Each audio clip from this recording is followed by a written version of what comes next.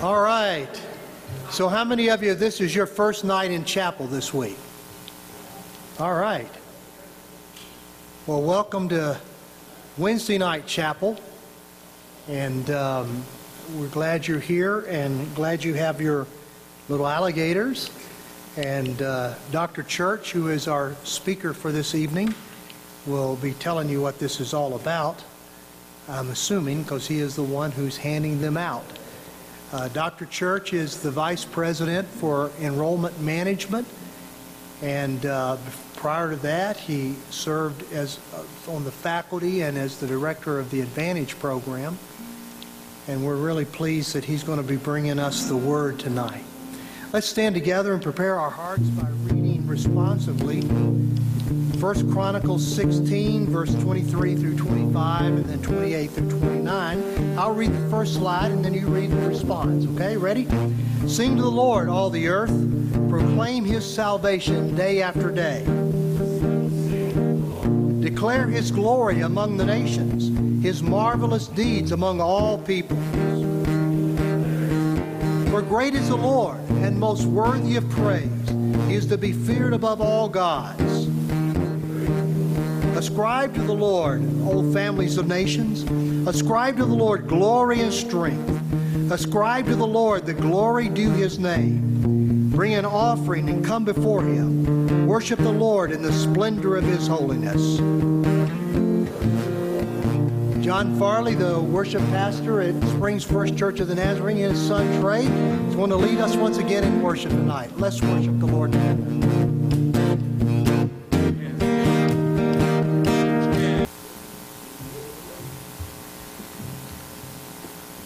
Lord God,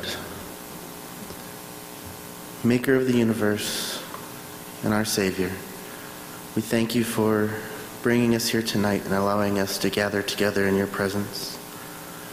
We pray that you would be here in our midst, Lord, that you would speak to our hearts as we listen to Dr. Church and the message he has to bring. Pray that you guide us and direct us in your ways. In your name we pray. Amen.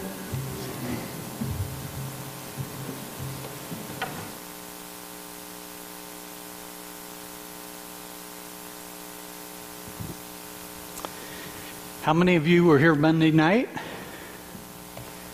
How many of you were here Tuesday night? This past week, I turned 60 years old.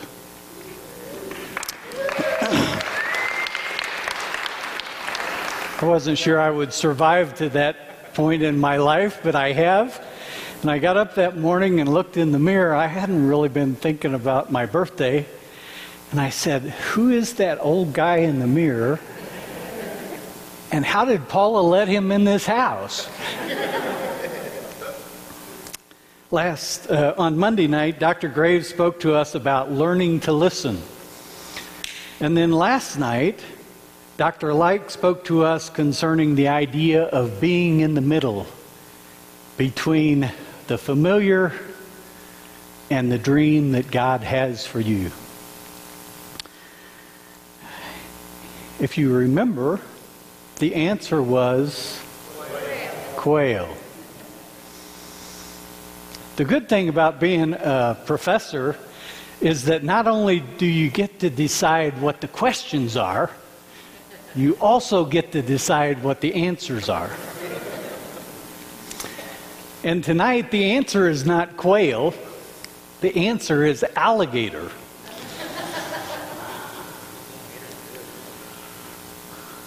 What is the answer? Alligator. If you have your Bible with me, turn to the 6th chapter of John. A passage of Scripture that I'm sure is familiar to all of you.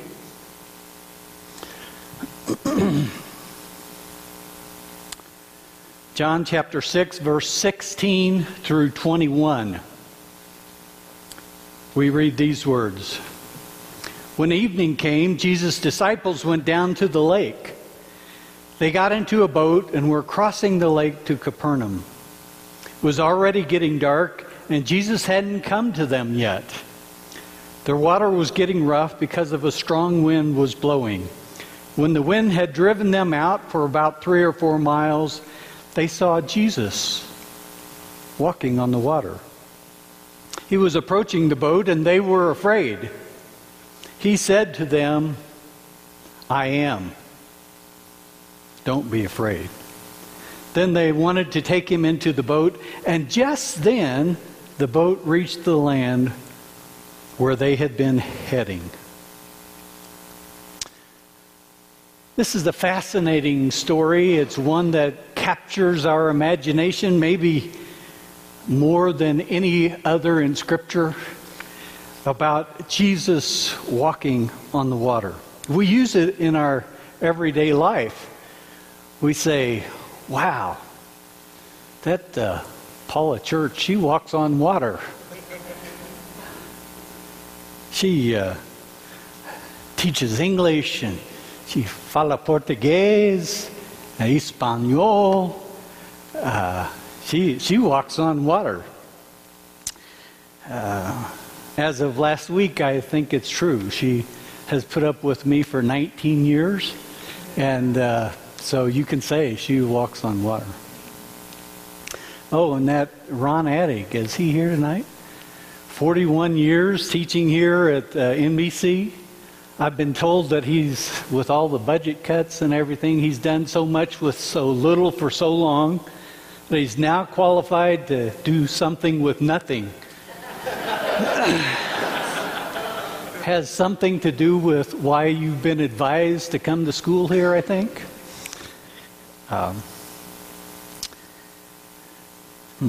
And Dr. Lambright, he tells me that some of you think you walk on water. So, what is the context of this passage of Scripture? Jesus has just performed a miracle and fed 5,000 people, and he had lots of food left over, right? I'm sure that at the end of that, he told his disciples to get in the boat and go across the sea. And I don't know where they thought he was going to be or how he was going to catch up with them. But they get in the boat and they start across the water, right? Obedient to what God has called them to do. And wouldn't you know it, they get in the boat and get about halfway out and a storm comes up. Ever been there? Not sure what to do. You're halfway between where you have been and where you're going. It's something like last night, the in-between, right? It's almost as far to go back as it is to go forward. You don't know what to do, and you're in trouble. And in this passage, John says, from the Contemporary English Bible, "I am. Be not afraid." When we see that, bells and whistles ought to be going off in our head from our Old Testament classes, or maybe you haven't had those yet, so maybe yours aren't. But when we see that phrase, "I am," it brings something to mind, right? What does it bring to mind for you? Well, for me, it brings to mind Moses. He was called by God to lead the children out of bondage. Remember, the children of Israel? And he isn't sure he wants to do that, right? So he asks God, when they say, "Who sent you?" who am I supposed to say? Of all the gods that there are, who am I supposed to say sent me? And the Scripture says, God said, "I am." All the gods of the world, I am. Have you ever worked hard and it seemed like you weren't going anywhere, and you were in the middle and you were rowing for all you were worth? You were doing your best. It wasn't any easier to go back than it was to go forward. And you say to yourself, "This is so difficult. Maybe I ought to just throw up my hands and go home." If you haven't been there, somewhere along the way you are in the next couple of years while you're here. We have this question: why is it that good people suffer? Why is it that children get beheaded? Why is it that I have to suffer? After all, I'm a child of the King. I came to NBC because he called me. I'm here. I shouldn't have to suffer. And the answer is alligator. What does that got to do with anything, right? Well, we're getting there. I want to talk to you just a moment quickly about 4 reasons why you will suffer sometime during your passage from the familiar to what you are becoming here at NBC. First, we look in the Old Testament, we suffer because we disobey. Right? All of us have sinned. All of us have come short. All of us have consequences to that sin. There's a long list in the Bible, starting with Adam and Eve getting kicked out of the garden. You probably know the story of David and Bathsheba, story of Jonah. Lots of stories about those who suffer. And when we suffer, one of the questions we ask ourselves is, am I suffering because of my disobedience? It is one of the causes for suffering, right? But that's not the answer. The answer is alligator. So sometimes we suffer because we disobey, but that's not the only reason. And we say, God, I'm not disobedient. I'm trying to do my best. Monday, Dr. Graves talked to us about not listening. I couldn't help but put this one up tonight. At least my wife could not complain that I never listened to her, right? And then Eve says, yes, but I used to be married to the perfect man. Yeah, whatever. Well, the second reason that we might suffer is because of actions by others. Remember, we start in Genesis with Adam and Eve, and they get kicked out of the garden. And then there's this story about Cain and Abel, right? Here's Abel doing everything right. He's doing what God told him to do. And somebody else takes it out on him. Well, that's the reason for professors here, right? Exegetical papers, long nights, homework. Somebody else is causing you to suffer.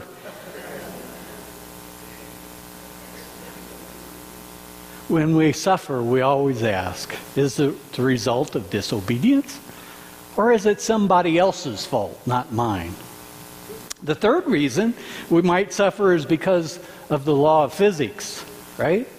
Remember Sir Isaac Newton and his apple? Oh, maybe you haven't had science class yet. Okay, you'll get there. We may suffer because of just plain boneheaded, stupid things that we do, right? I'm not going to ask you to confess tonight. My list is so long that, well, I'll tell you just one. 60 years old, and I still haven't learned. My wife and I have a little cabin, and I went up to trim the weeds last week, and I'm thinking, boy, she's going to like it around the patio if I get it nice and short. And sure enough, I picked up a rock and threw it through the windshield of my truck. Right? Not a boneheaded, stupid thing to do, but it's the law of physics, right? I did a stupid thing and I have to pay for it, the $300 or whatever it is, but we suffer. But doesn't the scripture teach us that all those things work together for our good, right? But in the meantime, in the in-between, we suffer. Is it because of my disobedience? Is it the result of somebody else's actions, or just because I'm boneheaded? No. The answer is alligator, right? The fourth reason, and what I want to talk to you about tonight, we suffer, is different. It's not because of something we've done. We can't determine what the cause is. There is no physical equation that we can write that says, I'm suffering this broken leg because I fell off the roof. But sometimes we suffer anyway. So we have this wonderful Pentateuch, and in the first book we hear about disobedience and suffering because of disobedience, and then we hear about somebody else causing suffering. And then there are all these stories about, well, if the people of God will follow what God says and we follow the process, we will prosper. And when we don't, and we get a bad king and we do bad things, we don't prosper, right? And all that makes sense. And for me as an engineer, I like that equation.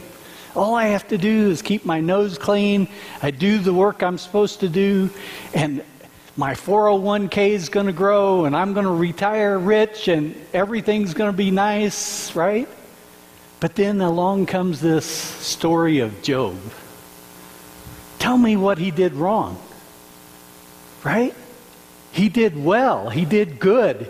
He did what he was supposed to do. Now, I'm convinced that the story is there to teach you and I a lesson that we aren't to be as dumb as his friends are. Right? When your friends are going through trouble, don't sit there and say, this is because you sinned, or this is because you made a boneheaded decision. This is the law of nature. Sometimes it's something else, right? So don't be as stupid as Job's friends. In all of that, and we don't have time to go into that tonight, the only thing that I can see that Job learns is that a fresh view of God and the presence of God is worth more than all of the understanding.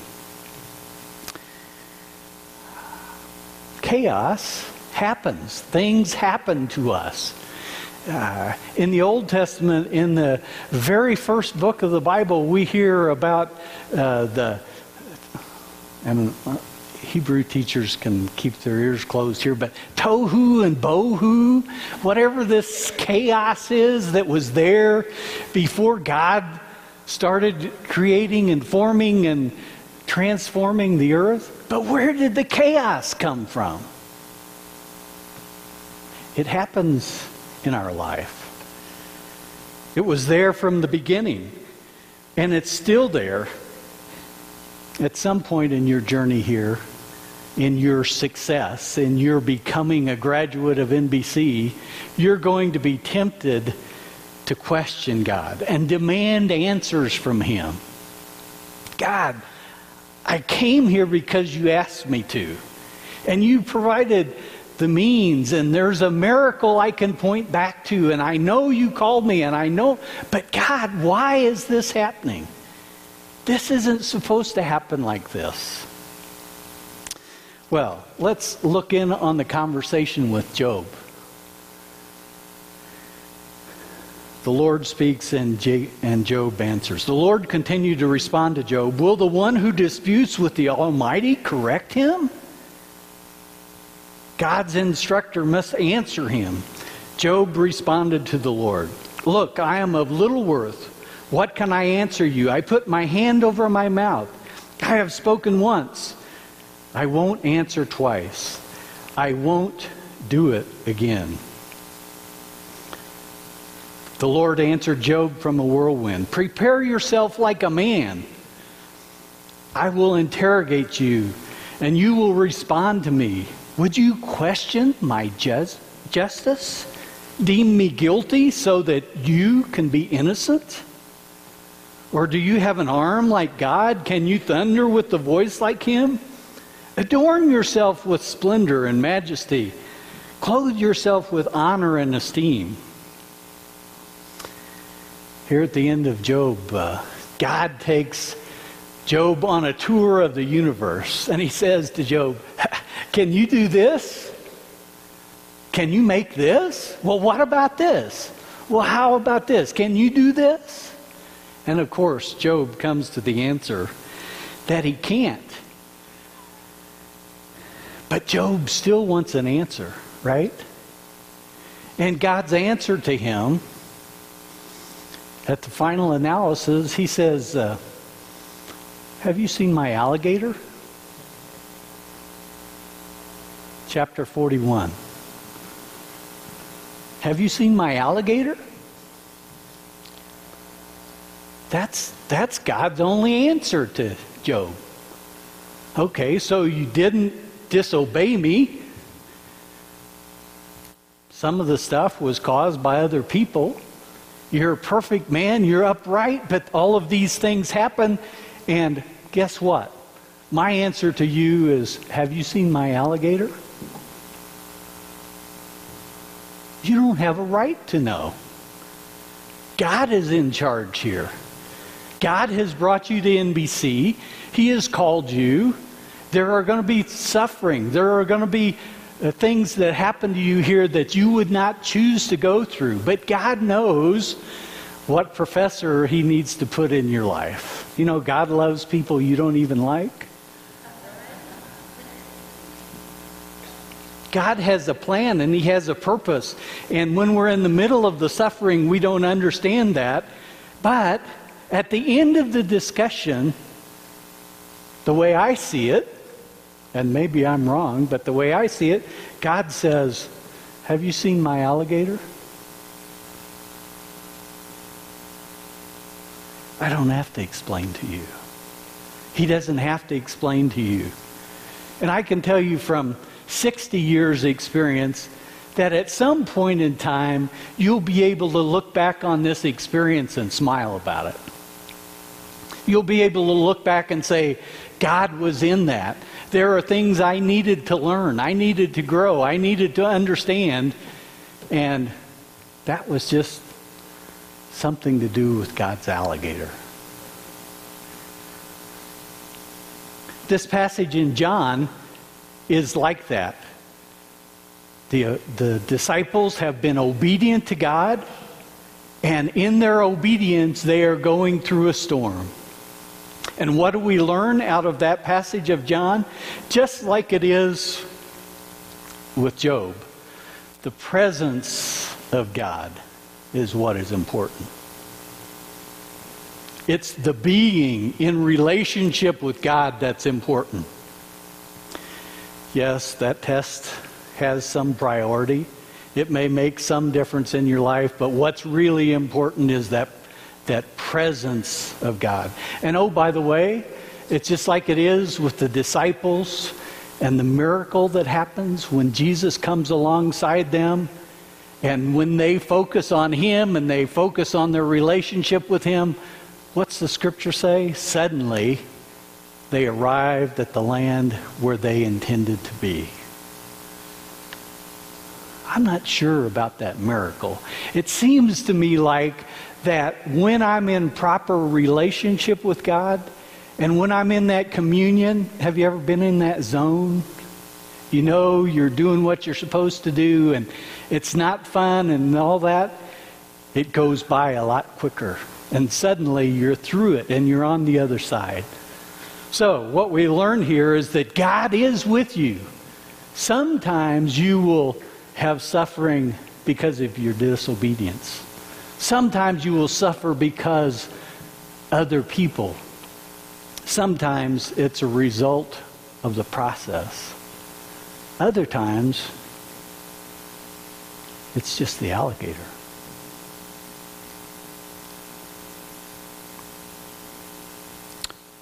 In the process, we need to learn to listen, as Dr. Graves said to us.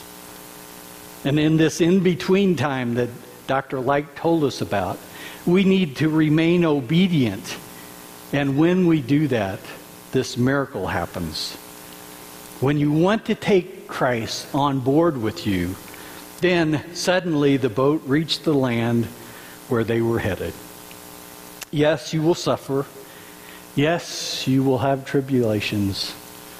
But remember, God has the answer. The answer is